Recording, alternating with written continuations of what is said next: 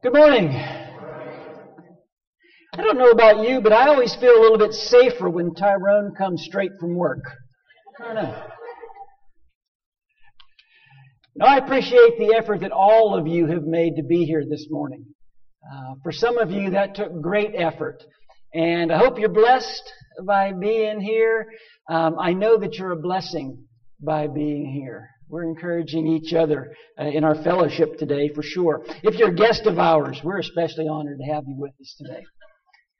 I heard about a guy who went to a job interview, and the interviewer told the fellow, you have absolutely no experience in the job that you're applying for, and yet you're asking for a pretty sizable contract.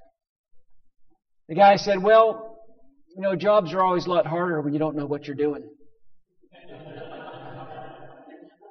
It's occurred to me that everything is a lot harder when you don't know what you're doing. We are in a sermon series calling it Meant for More. And we're talking about the idea that as Christians, we are meant for more joy and peace and love and really more Jesus. And yet I kind of get the sense sometimes that we don't know what we're doing. That we may be in over our heads. That I know what I want it to look like, but I'm not exactly sure how to get there. And I'm not exactly sure how to achieve these things that intellectually I understand that I'm longing for. And I began this series several weeks ago, kind of anchored in John 7:37, a statement that Jesus made during the Feast of the Tabernacles. And my intention was to kind of hit that verse and move on. But every time I've tried to move away from that verse, I keep getting drawn back to that verse. So I want to share it with you one more time this morning. Jesus stands and a loud voice says, if anyone is thirsty, if anyone is discontented, if anyone is longing for something more, let him come to me and drink. Let him experience me. As the Scripture has said, streams of living water will flow from within him. Out of his very core, out of your very being, these streams of water will flow. And then verse 39 tells us that by this he meant the Spirit. And if you're like me, again, you sort of ask the question, okay, what exactly does that look like? How exactly is that going to happen? Where is the Holy Spirit leading me? How do I accomplish those things? And we talked last week about the fact that there is a rhythm to God's grace. And that grace and love and mercy and forgiveness, all those things are promised to us as Christians. And yet we have a role in that as well. We've got to put ourselves in a position to accept those gifts from God. And this morning I want to begin with a pretty general concept. It's an important concept, but it's pretty general. And then I want to work towards sort of a specific application.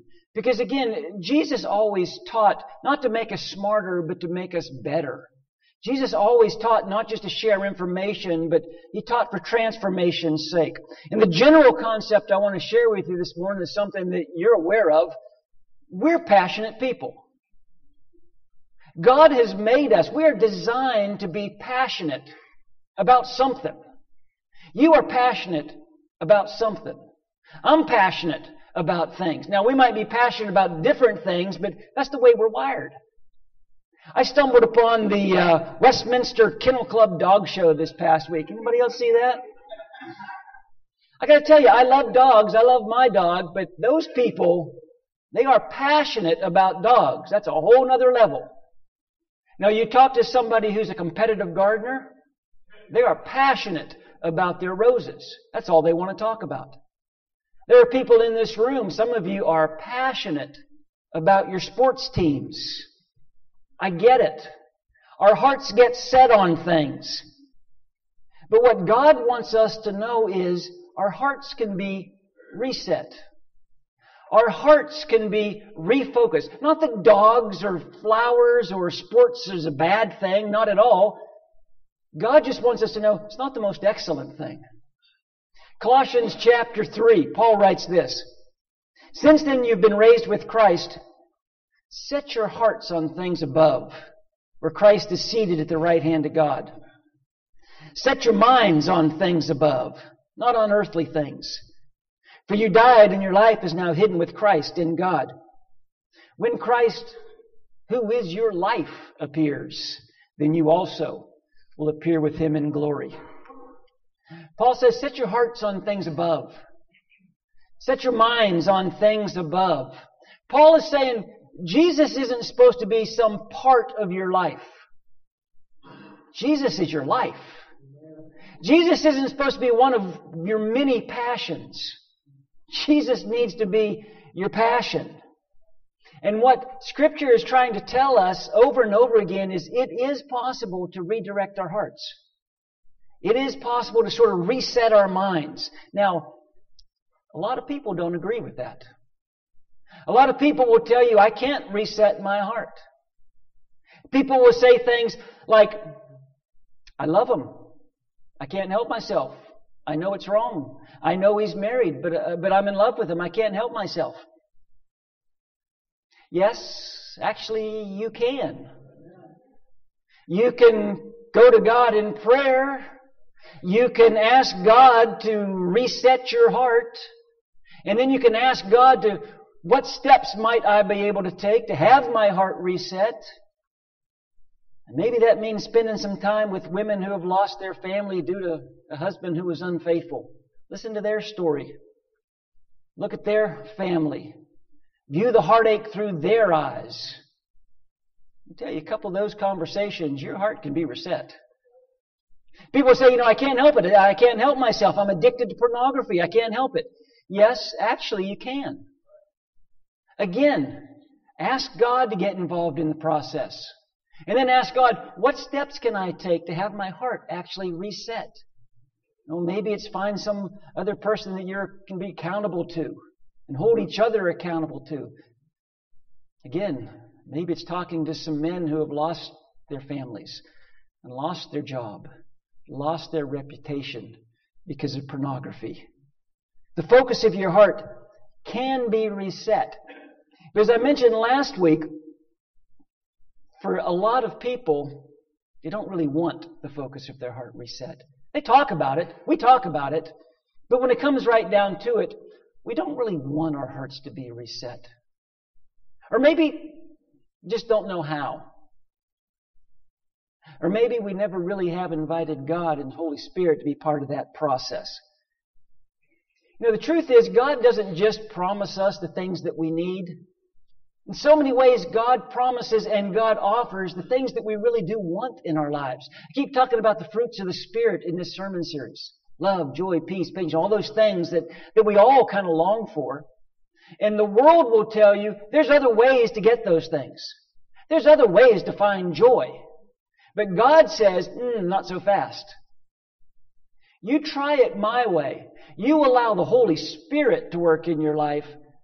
And take a look at the fruit that the Holy Spirit produces in your life. And the joy that the world says, here's how you find that. God says, wait till you experience the joy produced by the Holy Spirit working in your life. There was a time in history when the Spirit of God was moving powerfully through a group of believers. Acts chapter 5, some of those believers, some of the men, the apostles, were actually arrested and they were beaten because they were telling people about Jesus. Read about it in Acts 5, verse 40. They called the apostles in and had them flogged. Then they ordered them not to speak in the name of Jesus and let them go. The apostles left the Sanhedrin lucky to be alive. That's not what it says. The apostles left the Sanhedrin and decided to lay low until the dust settled. That's not what it says.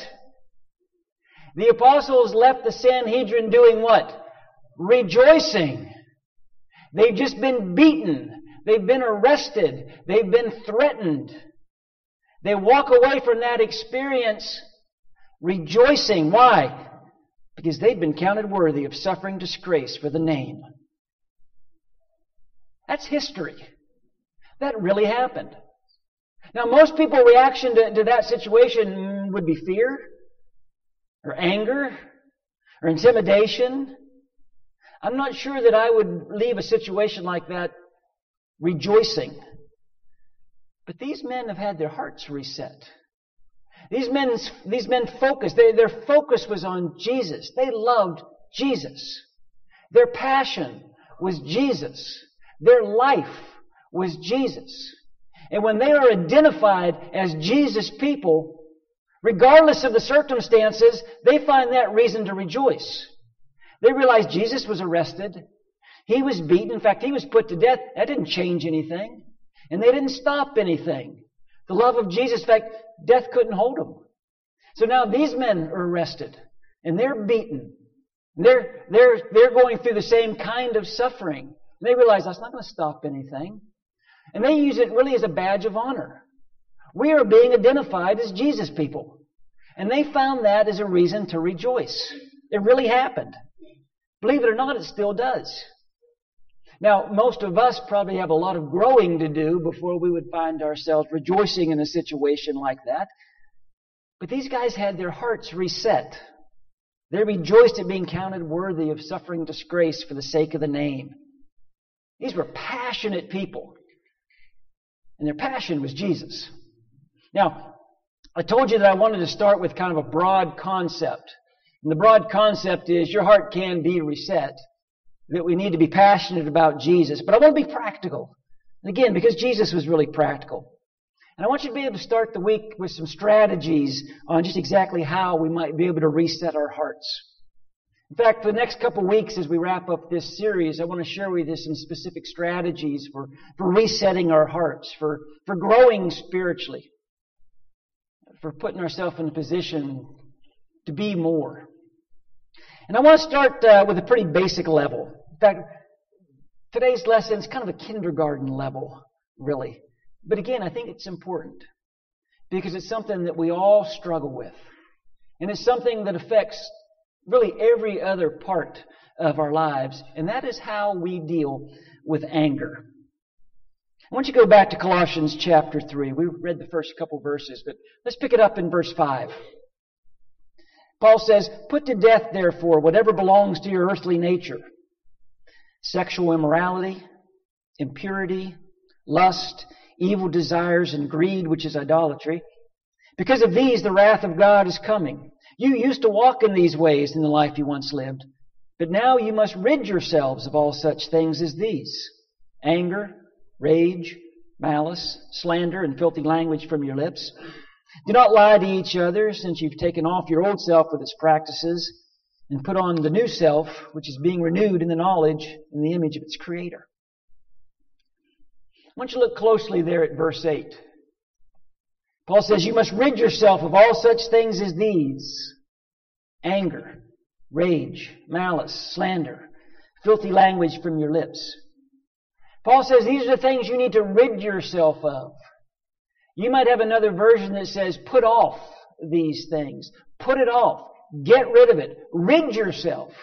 In fact, that concept is so central to Paul's teaching, he'll use that phrase 9 times. Put it off. And he leaves us very little wiggle room when he talks about the things that we need to be putting off, need to be getting rid of. Anger, rage, malice, slander, filthy language from your lips.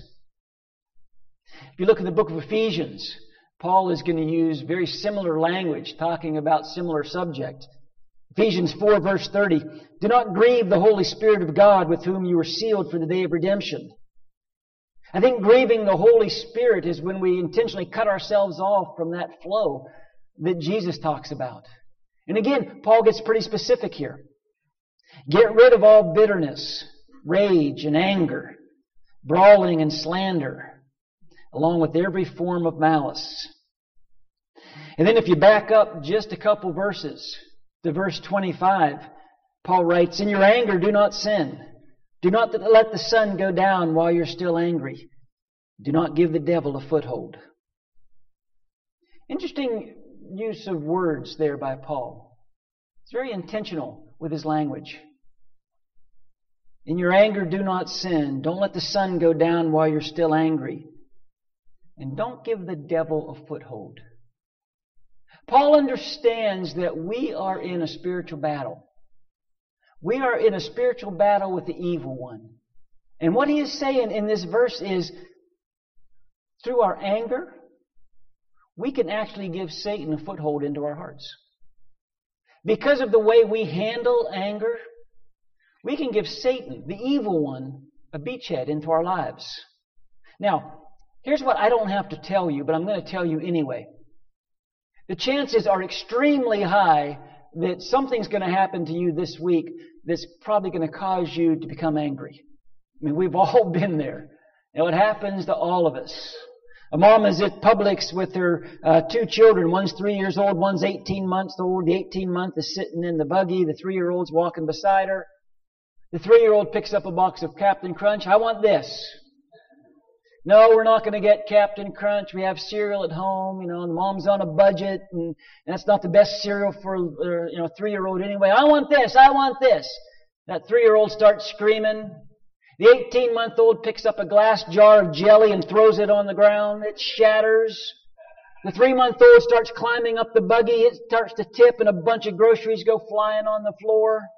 If this sounds like a true story, it is. Ask my wife. Now that mom is picking up the 3-year-old who is screaming at the top of his lungs, "Save me! Someone save me! Help!" And all she wants to do is get out of Publix. I mean, you've been there, right? Emotions are raw. You just get this anger welling up in you.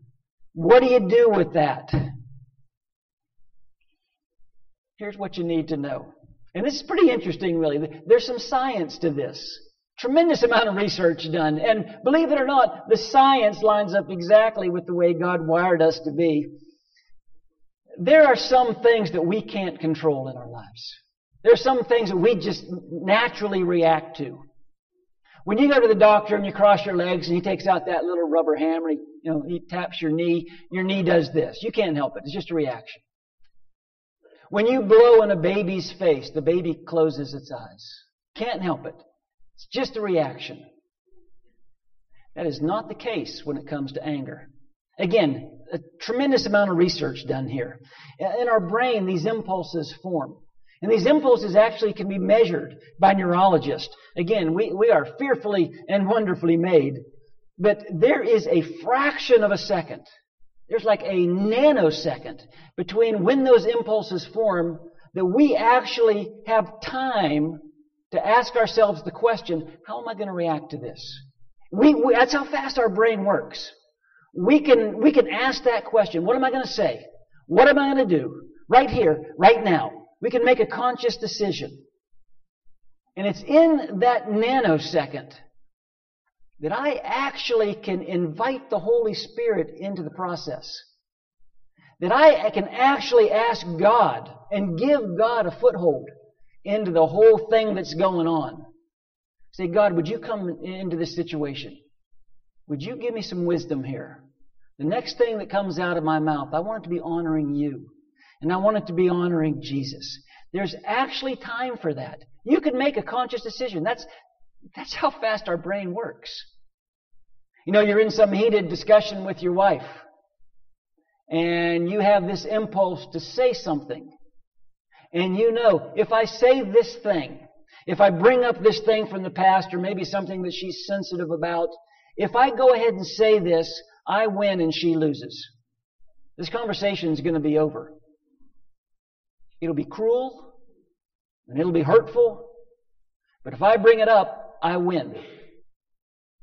You actually have a moment, a fraction of a second, where you can say, God, would you allow your Spirit to guide what I say next? Would you allow your Holy Spirit to be in this situation? We're actually wired to be able to do that. You're wired in such a way to be able to give the Spirit a foothold rather than giving Satan a foothold into our hearts. Last Wednesday night on Valentine's Day in our upstairs class, we talked about some of these things, and I passed out a card to the people in class, and I liked the thought so much on the card that I wanted to share it with you this morning. That was the card I passed out. Be careful with your words.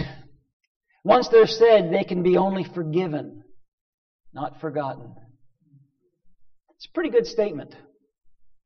Once we say something, it's out there. Now, we can be forgiven of what we say, but people don't forget what we say.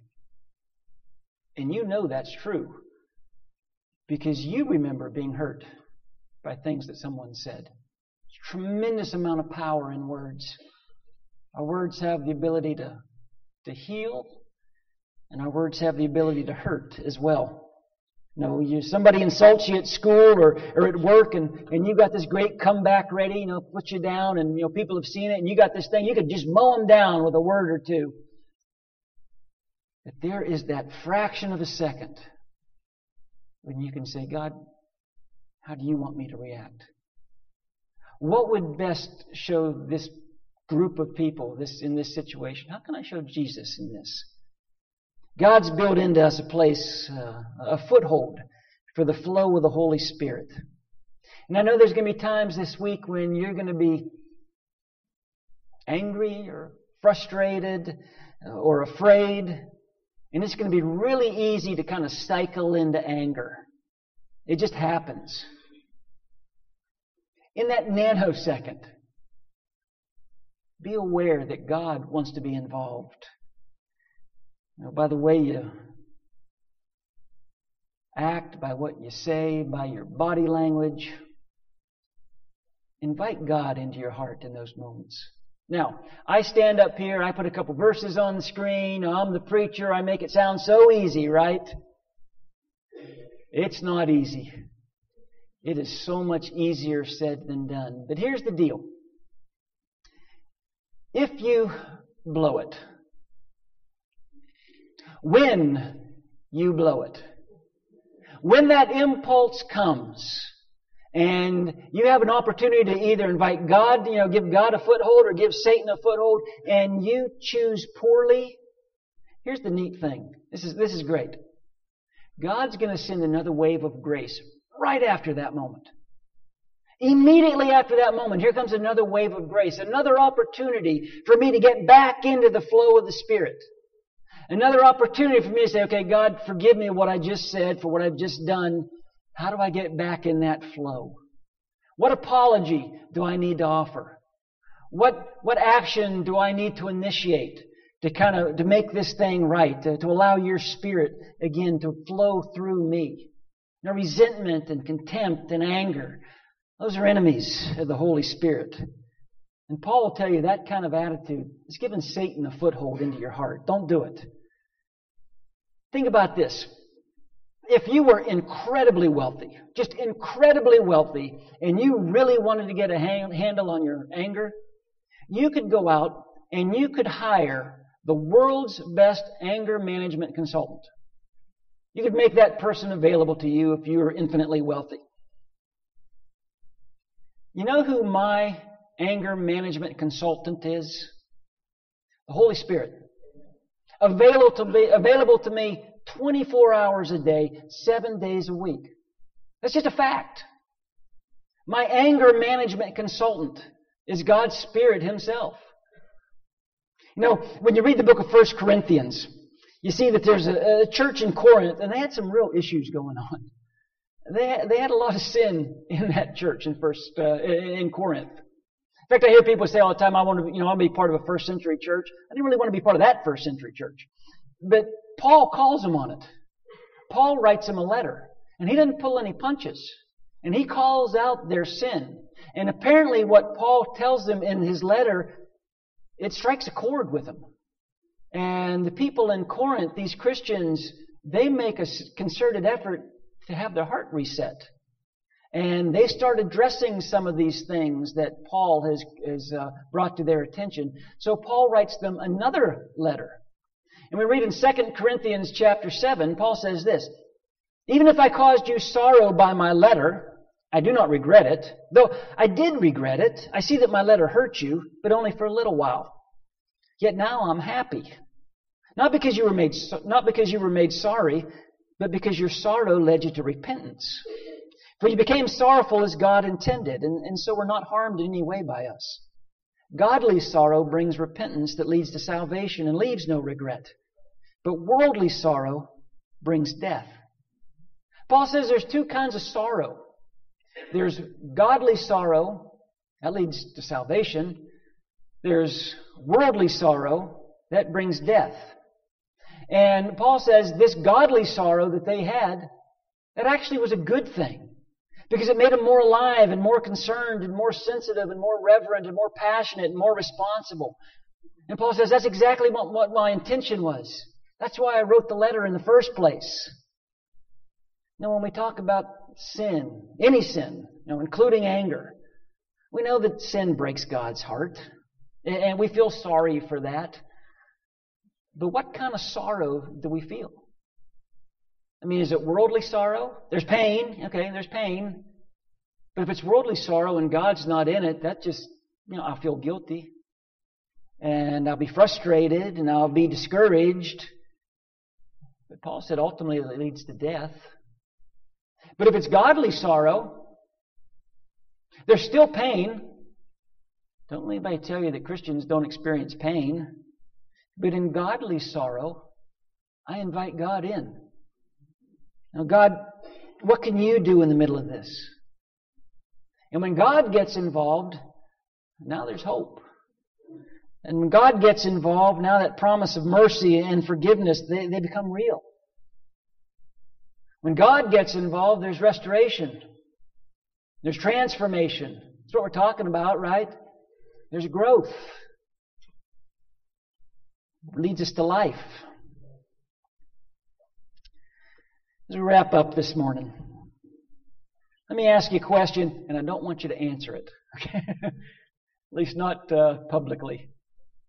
Anyone in here ever mismanage your anger?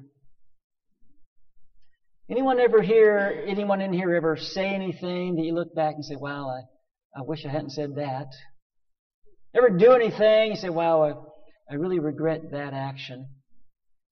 Have you ever withheld your love or your help or your support from someone because of some hurt that they've inflicted and that's been festering in your life for maybe years?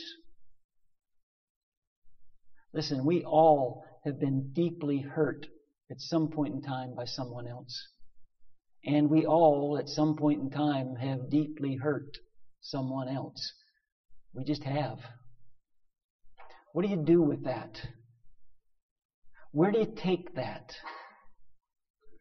Paul will tell you, you take it to the cross. And we're talking about God, we're talking about anger. Paul says this in Romans chapter 1. The wrath of God is being revealed from heaven against all the godlessness and wickedness of men who suppress the truth by their wickedness. Does God get angry? Yeah, He does. He gets angry at injustice and deceit and greed and corruption, the way a perfect being should. And the sobering realization is that there's a chunk of that injustice and deceit and greed and corruption that comes from me. I mean, I contribute to that. We say God is angry at sin, but God's angry at my sin. God hates my sin.